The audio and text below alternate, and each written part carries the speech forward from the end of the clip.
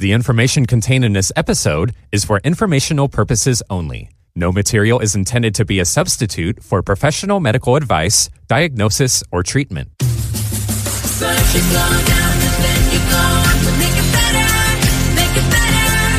down on the ground, it's just one way up, make it better, if you stand by me, I will stand by you, to make it better. Hello and welcome to the Health Hour of Informed Life Radio on 1150 AM KKNW and streaming to CHD TV. We are so glad to be here today. This hour of free speech radio on AM radio and on streaming platforms is brought to you by the generous supporters of the Washington chapter of Children's Health Defense. If you're not yet a member or a donor to that chapter of this great organization, please hop on over to wa.childrenshealthdefense.org and, sign up to get our free newsletter. And if you can, please give us a little something every month to get free speech on the air.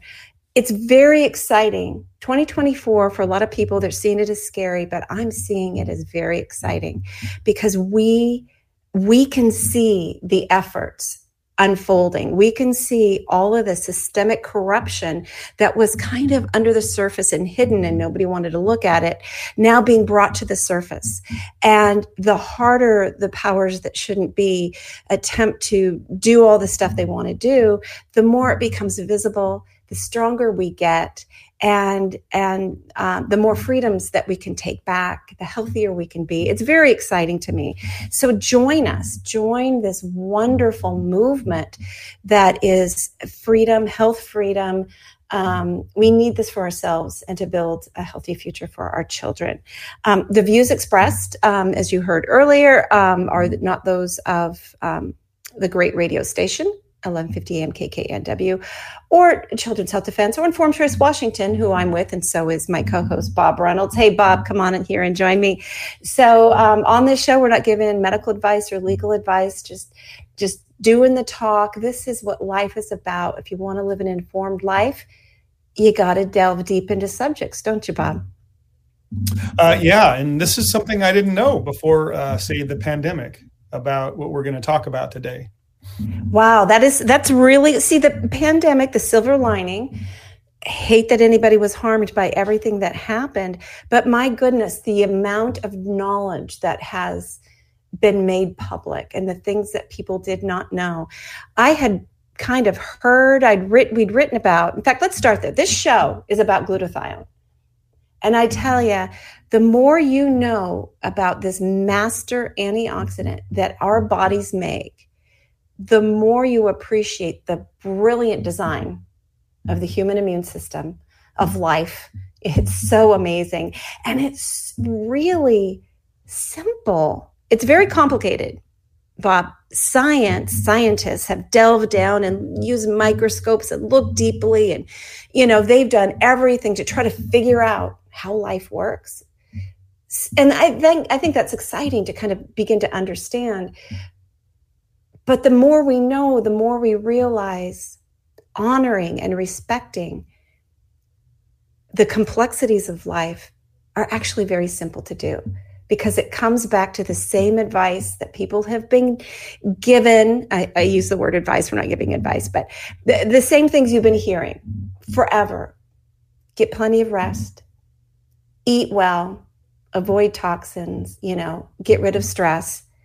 All of those things that builds health also help your body make more glutathione. It's so cool. Yeah. So there is a master design, it seems. Yes. Yes. A master antioxidant and a master design. In preparing for this show, I went ahead and did a search on informedchoice.org, where you and I first met, and where we started. And the people of CHD Washington and Informed Choice Washington were kind of overlapping, and we work together, right? There's so much parallel that we all do together. So I looked up glutathione to see where we had spoken about it before. And Bob, look at all these citations we have that the search triggered.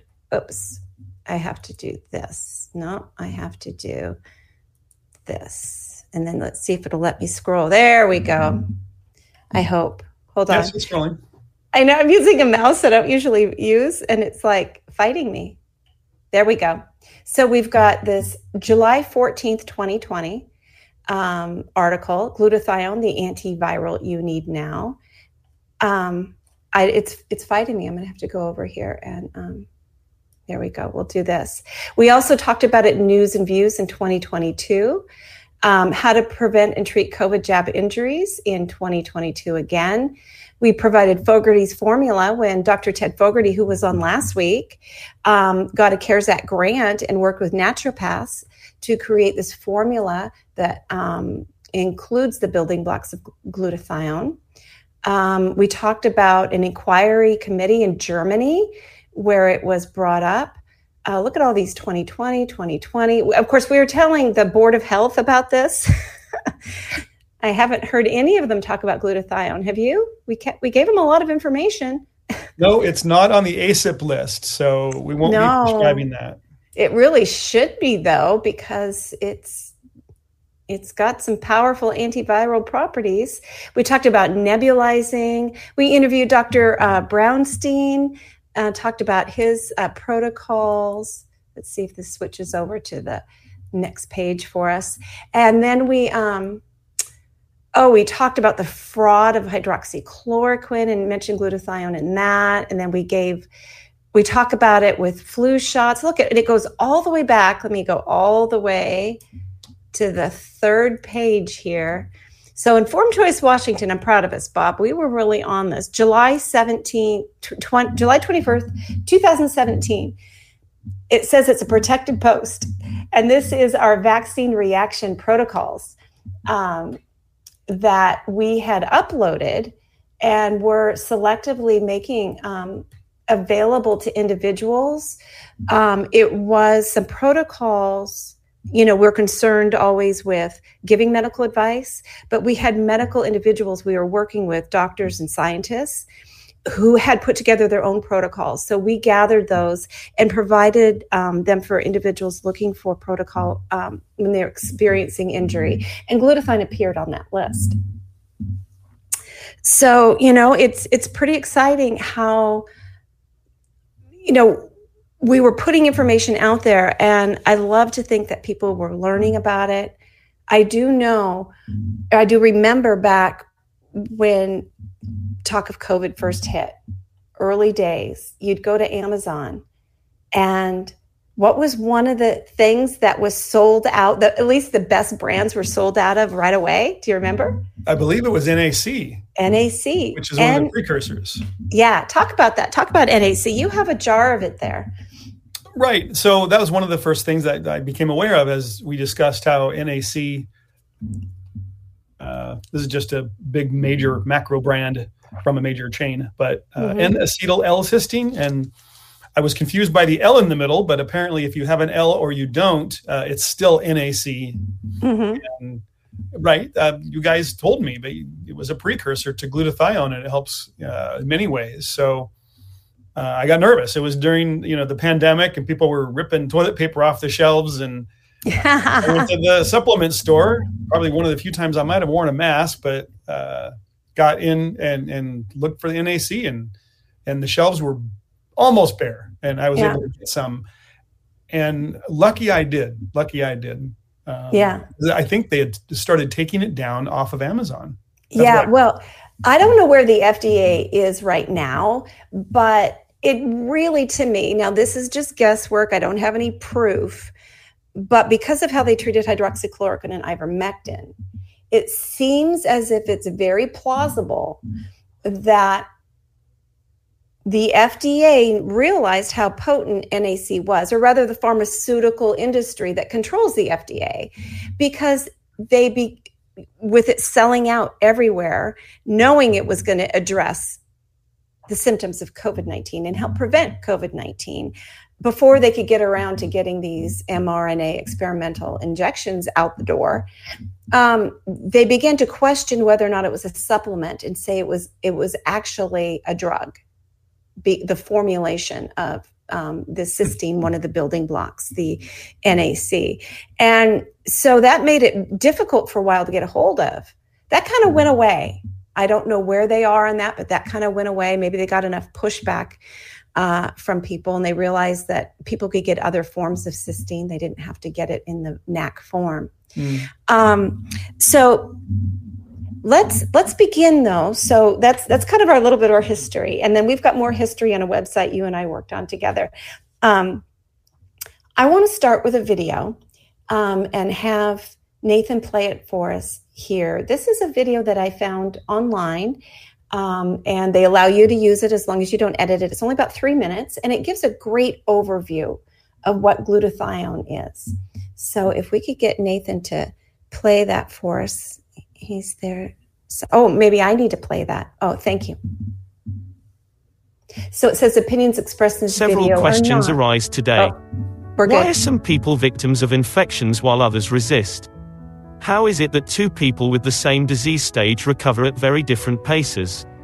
Well, both are interesting and complex questions, with equally complex answers, that always lead us to think about the stage of the immune system. If instead of spending huge amounts of money and time developing new antibiotics and more powerful antiviral agents, we applied some of these resources to improve the defensive capacity of the immune system, the results would certainly be different. Viruses and bacteria are always mutating and eventually become resistant to drugs, and the trouble is, it seems inevitable. Developing offensive weapons without paying attention to our defense system is undoubtedly a wrong strategy. By improving the immune system of the population, microbes would find it difficult to achieve a foothold. Even being infected, we would fight the invasion more efficiently. For those who do not know it yet, glutathione is a protein that we produce naturally, and its main function is to protect each one of the cells, tissues, and organs that are part of the human body. It is made up of 3 amino acids, known as glycine, glutamate, and cysteine, and is found within each of our cells. This incredible combination makes it the most powerful antioxidant in our body. In fact, some experts refer to it as the master antioxidant. High levels of glutathione improve the immune system. Health professionals, teachers, people who work for the public or spend time in crowded places, such as cinemas, restaurants, gyms, airport lounges, public transport, and people who, for whatever reason, are prone to disease, they should increase their immune resistance by increasing glutathione levels. Glutathione can undoubtedly play a very important role in this situation. Why might the idea of increasing glutathione as an effective defense strategy be interesting? Taking into account the above arguments and based on the scientific support provided by the hundreds of studies that show that glutathione has a positive effect on many other viral diseases and plays an important role in the fight against infections, we can investigate in the database of www.pubmed.gov, where you will find articles on glutathione in relation to viral diseases such as the common cold, rhinovirus, the flu, influenza, AIDS, HIV, hepatitis A, B and C, the DNA virus, the RNA virus, retroviruses and many more. It can be seen that most of the studied viruses thrive in a low glutathione environment and with high levels of oxidative stress. The importance of glutathione for health should not be overestimated.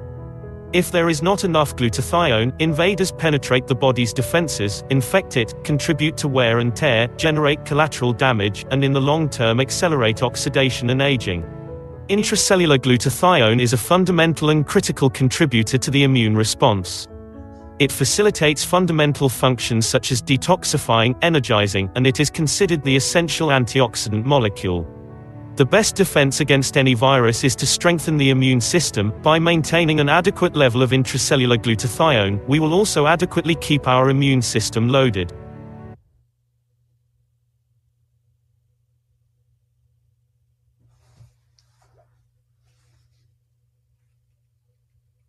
Thank you, Bob. I didn't turn my sound back on. I want to give a big thank you to Dr. Jimmy Gutman, who has that video on YouTube. And if you go to healthyimmunitynow.org, where Bob and I are going to talk about very soon, you'll have a link to that video, and then you can go explore this doctor. So I'm so appreciative that he uploaded that video and allow it to share it, because it gives a great overview, don't you think, of exactly what this powerhouse antioxidant does. And it's there for us to use as long as we don't deplete it. We have to provide the building blocks to it, and we don't want to deplete it. So with that, I'm going to, I think, move over, Bob, to healthyimmunitynow.org. So in 2020, when all of this was first beginning, you and I really wanted to figure out a way to share really good information on how to support the immune system. But we knew very well if we put something out there as Informed Choice Washington, things get labeled and attacked, like, oh, this is anti-vaccine information. And we really just wanted to put out good, solid information with resources, fully linked.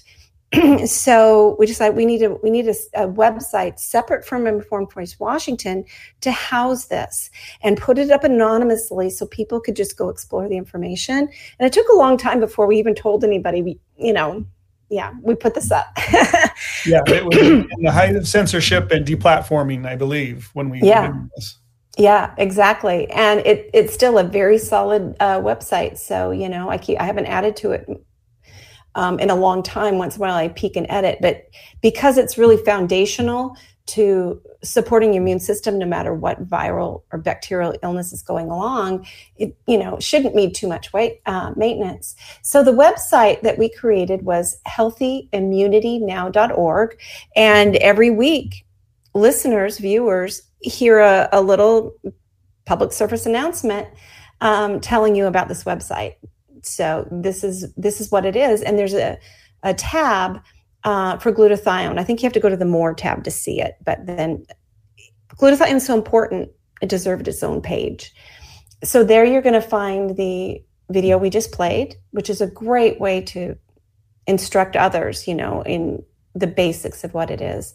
In a bit, Bob, we're going to play a portion of the other video from MedCram. Did you ever watch MedCram when over the past few years? No, I have not. That Dr. Seheult, Seheult,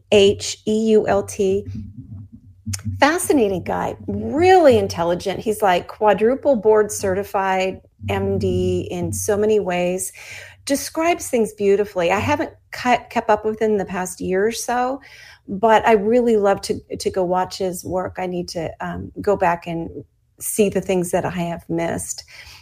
Excellent citations, a great place to go down the rabbit hole on topics.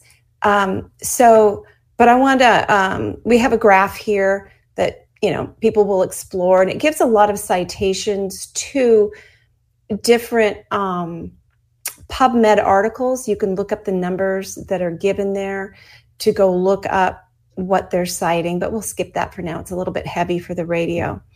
But one of the most important things, Bob, is this: acetaminophen. Avoid acetaminophen. Yes. This is so huge.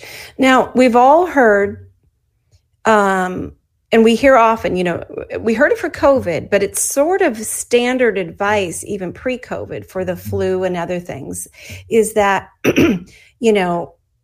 go home, get rest and fluids, take Tylenol for your fever, which is acetaminophen. And this advice has infuriated me for a long time, because if you look up acetaminophen and how it acts and what it does to the liver, you know that you're depleting your glutathione when you take it. So I'll just read from our webpage here, Bob. Acetaminophen, also known as paracetamol in other countries, depletes glutathione. It is found in many pain, cold, and flu medications, Studies suggest that even standard doses may become toxic if taken at times of illness. So we've got a PubMed number you can look up, 199-53420.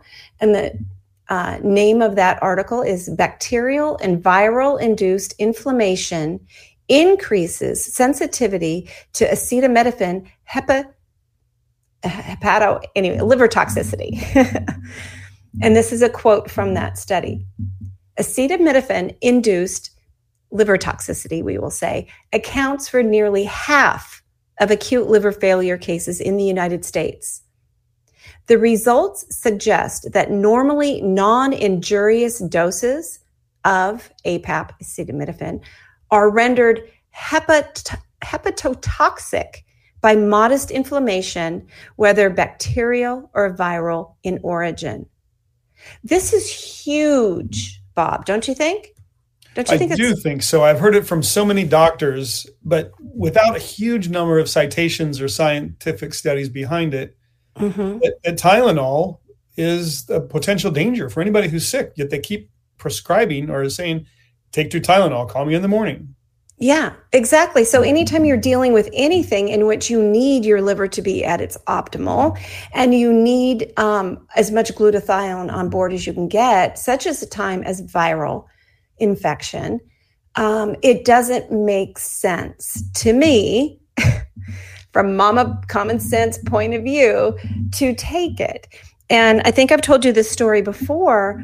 Years ago, pre-COVID, there was an article going around about a teen girl in Georgia who had died of the flu.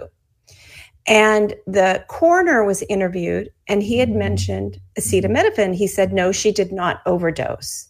And I was curious. I don't remember his exact wording, but I was curious about how he phrased it. So I looked up the name of this coroner in the county, and I couldn't believe it when I dialed. He picked up the phone. And so I asked him what he meant by that statement. And he said exactly what that study says, is that because she had the flu, her liver was like temporarily impaired and unable to handle a standard dose of Tylenol. And so it continued to circulate and becoming more and more toxic because she couldn't break it down properly. And that ultimately led to her death. But the death certificate said that it was death due to flu. And I said, how come it was death due to flu? Because if it were not for the Tylenol, I said, would she have survived? And he said, likely so. But this is how death certificates are done, right? The flu was blamed and not the Tylenol. And that's something that we need to fix, that's something that I would love to see maybe Children's Health Defense Initiative Reform Pharma tackle, is death certificates. We need a way for the involvement of pharmaceutical medicines to be properly recorded on death certificates. Because it's my belief that if that was done, then people would make wiser choices when they're sick. And they wouldn't be taking acetaminophen when they're sick if it's going to increase their risk. And then other studies, let's go on and scroll down here, because there's other studies that show, let's go on down here. Let me see if I can find that. Well, whatever happened to aspirin? I thought aspirin was fairly reactive and did a good job at pain killing and doesn't seem to be caught up in this glutathione reduction. No. I'm going to look for something. Well, see, what happened was, I'm not sure if there was politics involved, Bob, but you remember years ago, everybody learned about Rye syndrome. And it had to do with, I believe, chickenpox and maybe other viral infections in children. If you gave them aspirin, there was a very rare potential for something called Rye syndrome. If any listeners know what I'm talking about, I haven't looked it up in years. But what happened was parents began to be afraid to give their children aspirin for any infection. And they turned again to the highly profitable for the pharmaceutical industry, other antipyretics like Tylenol, ibuprofen products. But aspirin still works beautifully, so, I guess you have to be educated on when it's safe and when it's not safe. Seems like one rare instance where aspirin was causing issues. Otherwise, then I correct myself because I use the phrase take 2 Tylenol, call me in the morning. I believe the phrase is take 2 aspirin and call me. Yes. And I wanted to find our page where we have on Informed Choice Washington. Let's see, it might have been the first tip. Let me check out one more page here that I want to bring up for us. To talk about all the studies with, I know we have it. I'm going to do glutathione, German, leading COVID, shunning. Where do I have that, Bob? So growing up, as a parent, well, first of all, you grew up in a household with chiropractors who did not do pharmaceuticals. How did your parents treat fevers?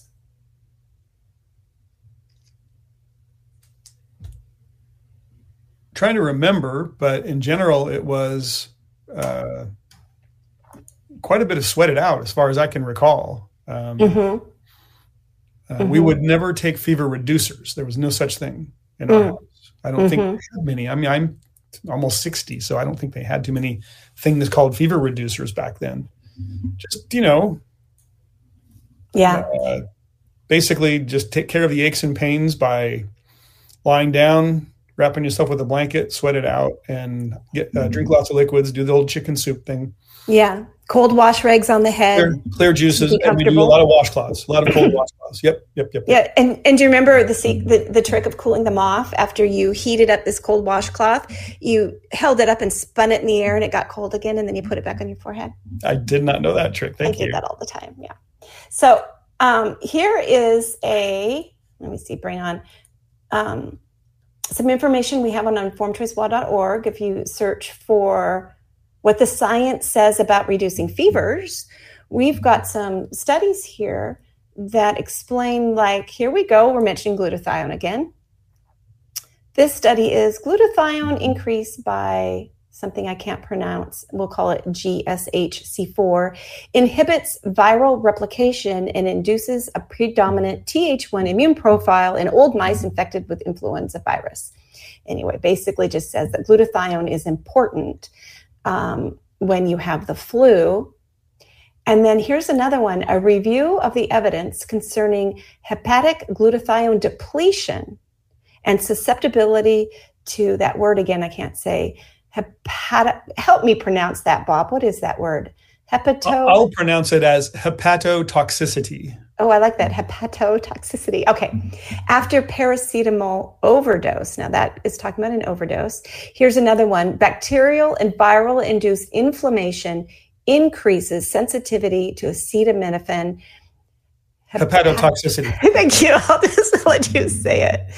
This is a great abstract here. So, and it might be the same one that I quoted earlier. The results suggest that normally non-injurious doses of APAP, acetaminophen, are rendered, hepatotoxic by modest inflammation, whether bacterial, viral in origin. Here's another one, antipyretic drugs in patients with fever and infection. Literature overview. The conclusion of this literature overview is the evidence does not currently support routine antipyretic administration.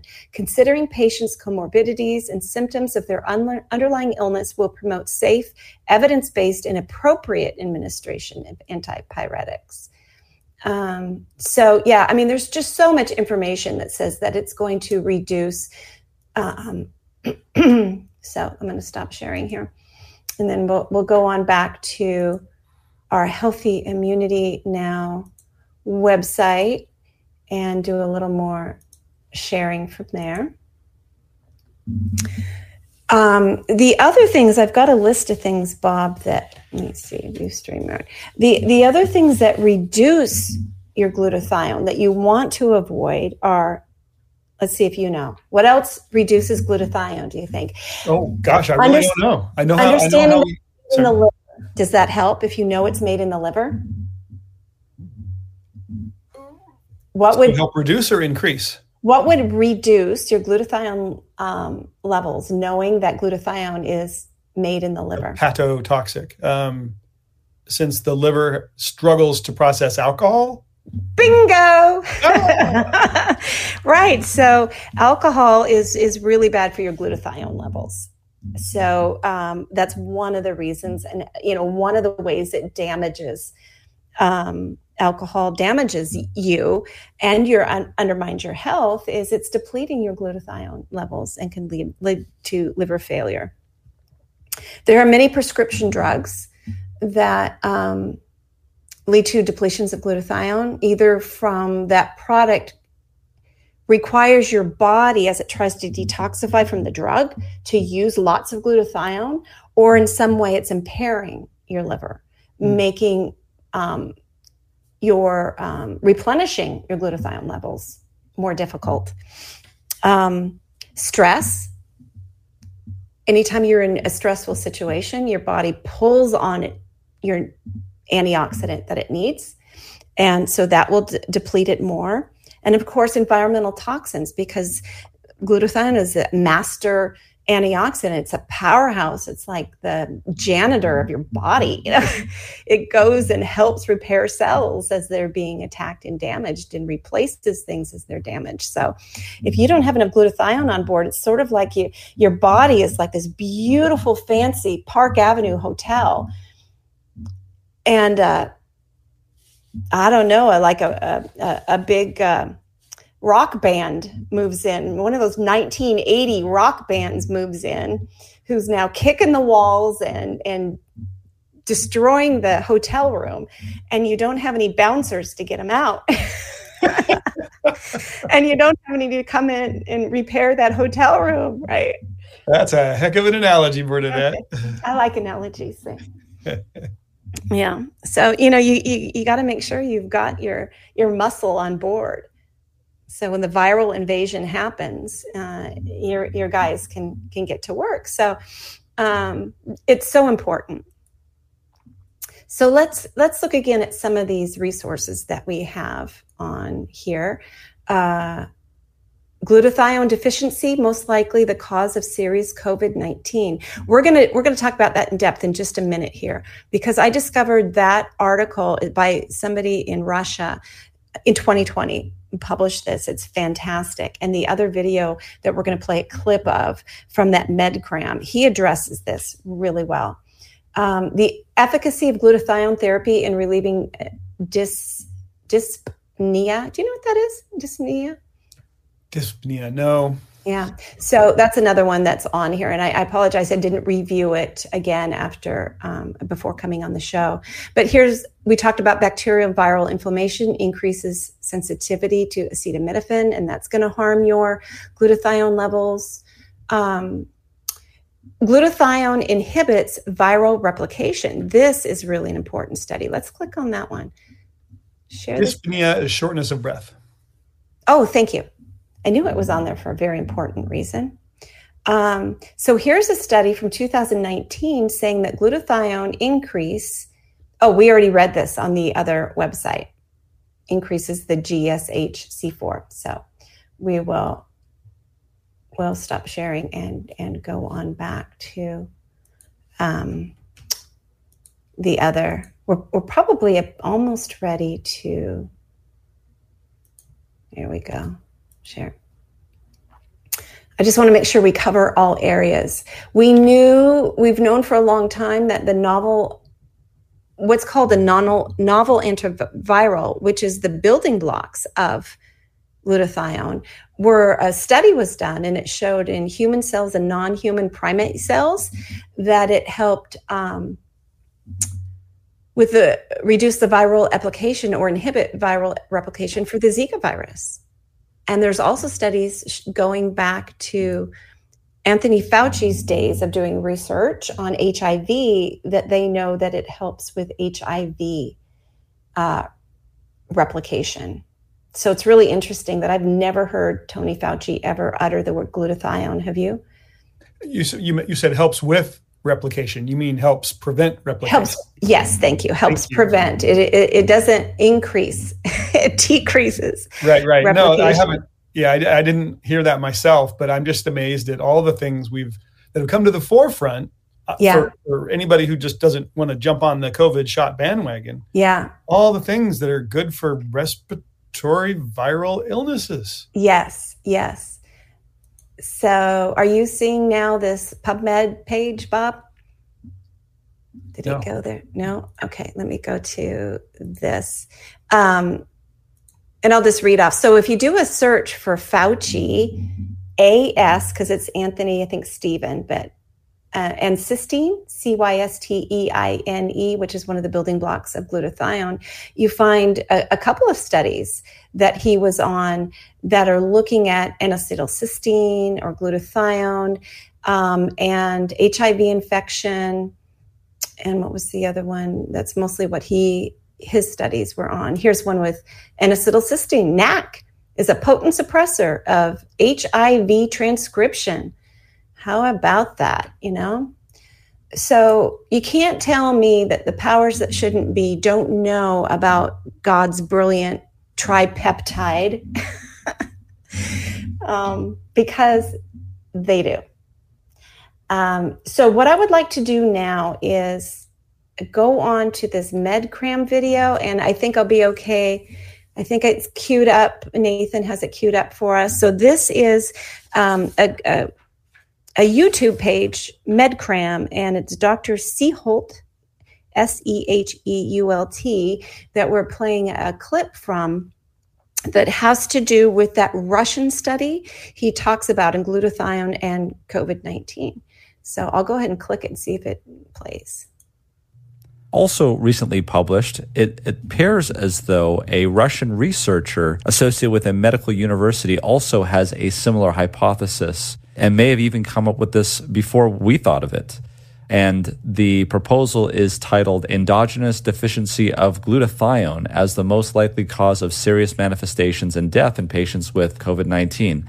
And the abstract goes like this. Based on an exhaustive literature analysis and own observations, I propose the hypothesis that glutathione deficiency is exactly the most plausible explanation for serious manifestation of death in COVID-19 infected patients.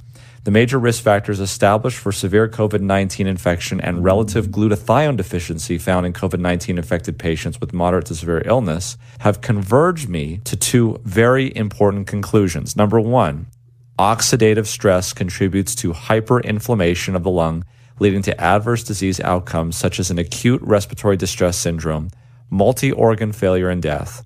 And number two, poor antioxidant defense due to endogenous glutathione deficiency as a result of decreased biosynthesis and or increased depletion of GSH is the most probable cause of increased oxidative damage of the lung, regardless which of the factors, aging, chronic disease, comorbidity, smoking, or some other, were responsible for this deficit. The hypothesis provides novel insights into the etiology and mechanisms responsible for serious manifestations of COVID-19 infection and justifies promising opportunities for effective treatment and prevention of the illness through glutathione recovering with N-acetylcysteine and reduced glutathione. And in his paper, Professor Polonikoff lists off a number of observations he saw with some COVID-19 patients. Here he has patient M, 34-year-old, with symptoms of fever, mild myalgia, appeared on the 8th day after contact with a COVID-19 positive patient and disappeared on the 6th day of disease without treatment. And you can see here that the GSH was about 0.712 micromoles per liter, and reactive oxygen species, which is bad, was at 2.075, which gives us an ROS to GSH ratio of 2.9. Here's another patient, 47 years of age, with symptoms, fever of 37.3, mild fatigue. Here the patient's GSH was 0.933. Reactive oxygen species was 1.143 with a ratio of 1.2. These patients both got better without treatment. Okay, let's go to patient 3. First symptoms, such as fever and air hunger, appeared on the 4th day after contact with a COVID-19 positive patient. And the patient persisted for 13 days. notice how low this GSH is. It's 0.079, and the reactive oxygen species were up as high as 2.73, giving a ROS to GSH ratio of 34.6. Patient R had a fever of 39 degrees centigrade, severe dry cough, dyspnea, significant fatigue, and tachycardia appeared on the 7th day after contact with a COVID-19 positive patient. She was hospitalized with characteristic radiographical signs of COVID-19, and clinical symptoms are persisting to date for 11 days. So this must have been at the time of the writing. Here, the GSH is 0.5, ROS is 3.677, and again, the ratio is as high as 6.9. And so the good professor comes up with very similar conclusions that we do, which is that N-acetylcysteine as a preventative measure may be very effective.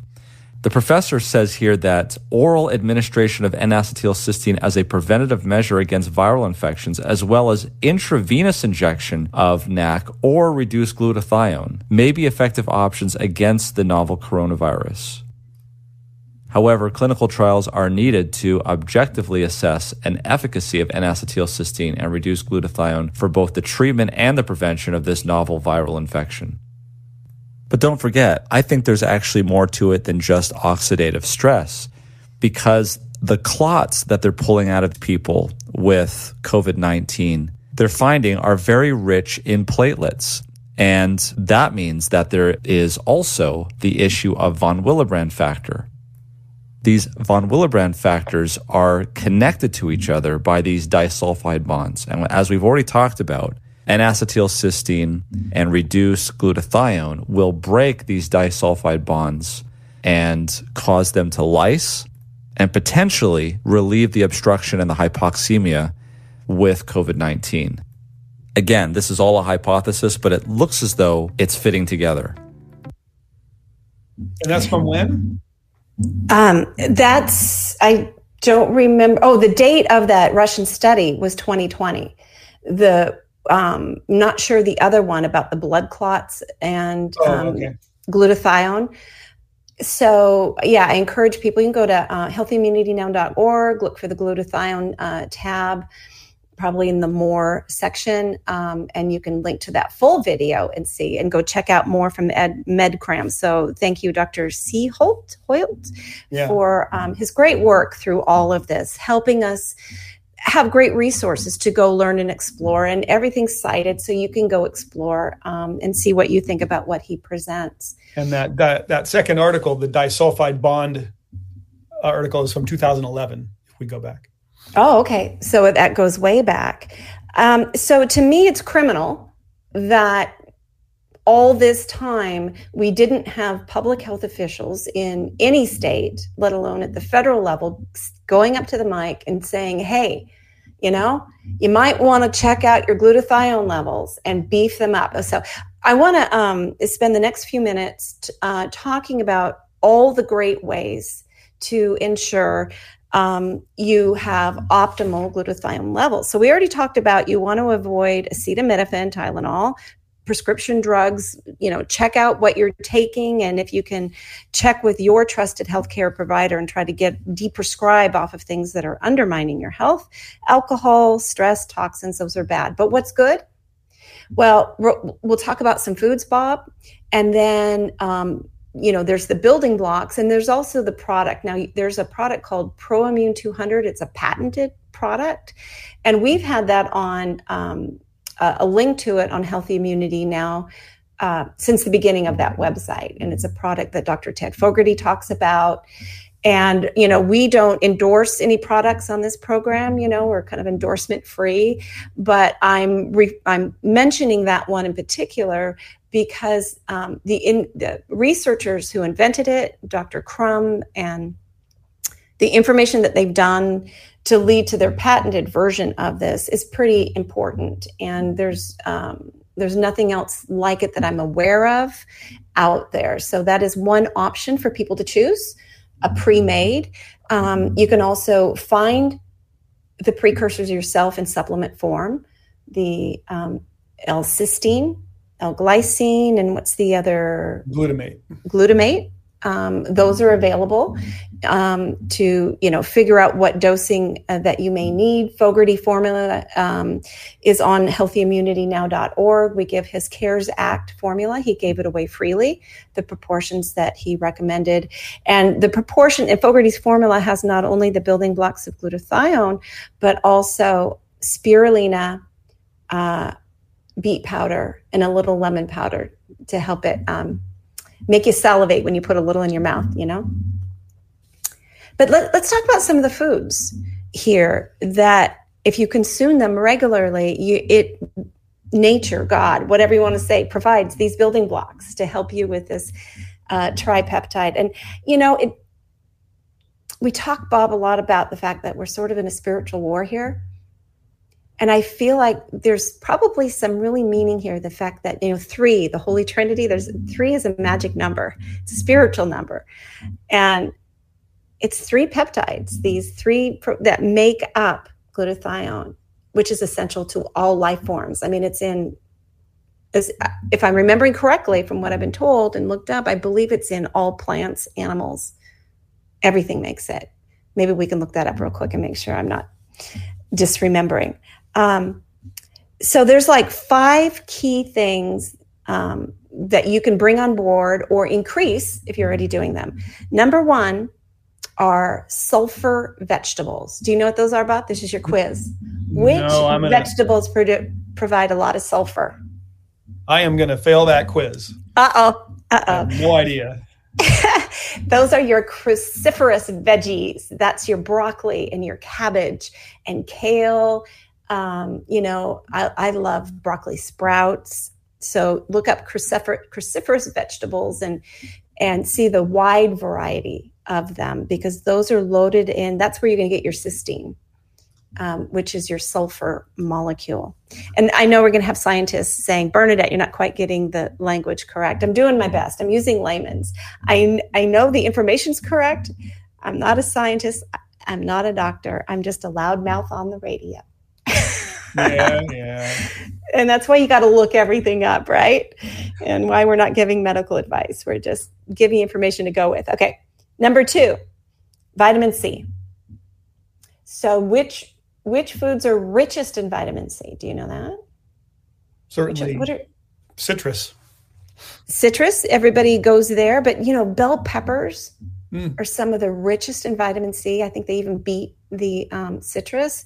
You want to buy organic, because when they're grown in a hothouse or other places, they do have, you got to be careful about the residue of the different chemicals that are on them. So do really watch. I think it's one of the top dozen foods that are recommended to buy organic when you possibly can. And I know kiwi is very high in vitamin C. I was thinking of some others, but look up your vitamin C foods and have fun and see what you can find out there and get some variety in there. Selenium. Selenium is another thing that's very important to give your body what it needs, because it's kind of like you need these building blocks, but then it's almost like you need your construction workers to help assemble it. So like your vitamin C and your selenium are things that help your body do what it needs to put these things together to create the glutathione. And a lot of us are selenium deficient because soil used to be very, very rich in selenium, but conventional farming has depleted our soil of selenium. So we don't get as much of it. We don't need a lot. In fact, you don't want to overdo selenium. You got to be careful how much you take. But a good food sources are eggs and animal products. So any of your meats, milk and eggs, some in legumes and soy. Of course, you want only organic, though. Those are highly sprayed crops. You've got to really watch those. So I would say that if you're, vegan or vegetarian, be really mindful of your B vitamins and your selenium, because the richest foods are from animal products.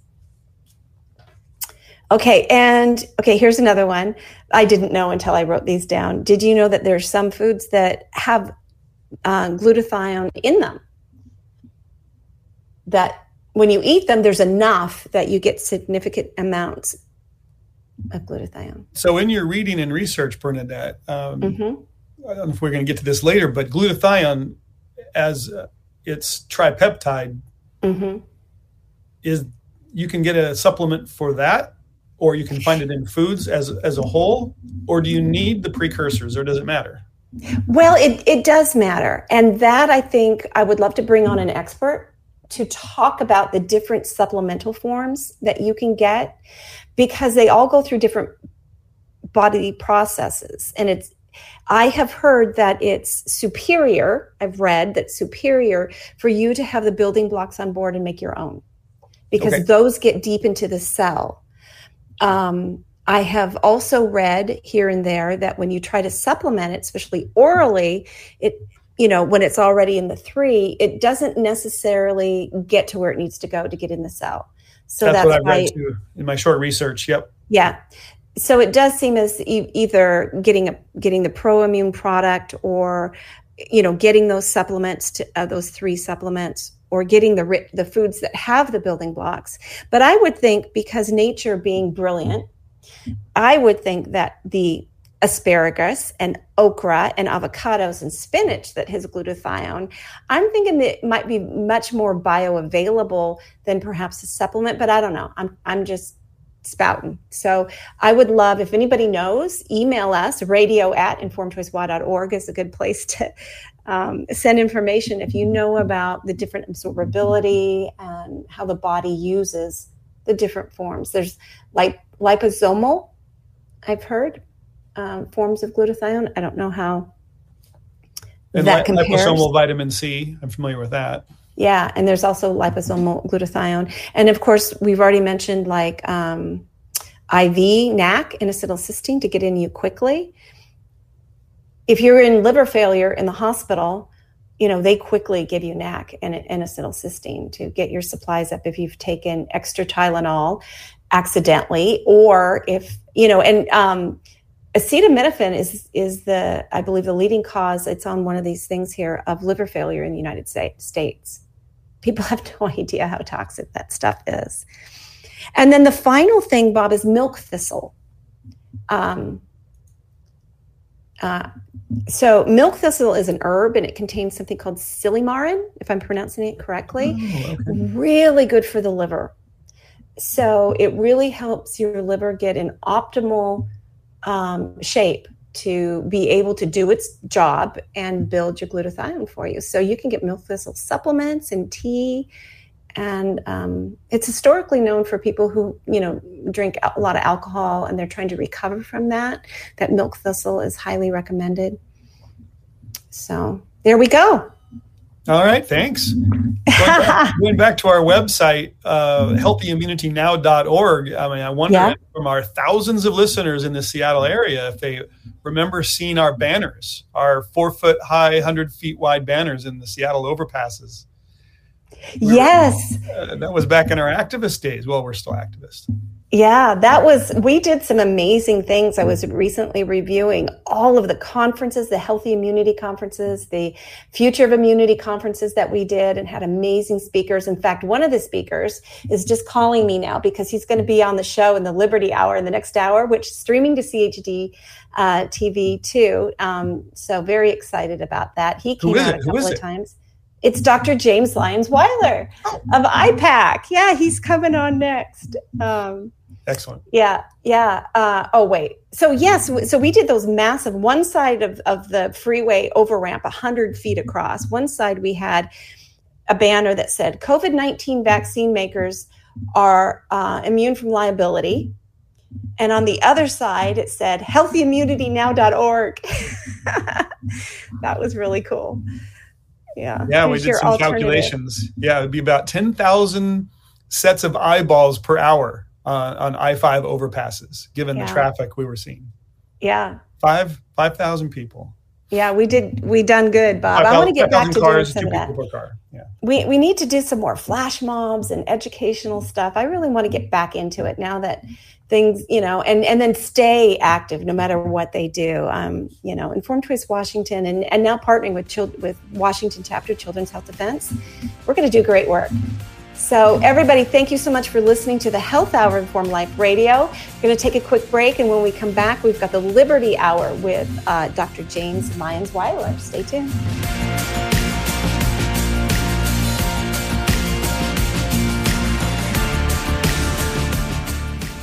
During this unprecedented response to an infection outbreak, it has been made very clear that shutting down lives and businesses is not sustainable or repeatable. We've also learned that it's unnecessary. Treatments exist and always exist. For 99% of the population, nutrients and oxidative therapies that support the immune system and improve symptoms are always available to address viral infections. For the less than 1% who need more, inexpensive, unpatentable drugs can be added to the nutrient therapies to improve outcomes. It's time each and every one of us empower ourselves with this knowledge. We need not ever bring our lives to a halt again. We can both save lives and retain the liberty that nourishes us body and soul. Learn more at healthyimmunitynow.org. That's healthyimmunitynow.org. Children's Health Defense is a nonprofit organization with a mission to end childhood health epidemics by working aggressively to eliminate harmful exposures, hold those responsible accountable, and establish safeguards to prevent future harm. The Washington chapter of Children's Health Defense is stepping up at the state and local levels, but we can't do this without you. Join us at wa.childrenshealthdefense.org. Let's restore and defend children's health and their futures in Washington State. The information contained in this episode is for informational purposes only. No material is intended to be a substitute for professional medical advice, diagnosis, or treatment.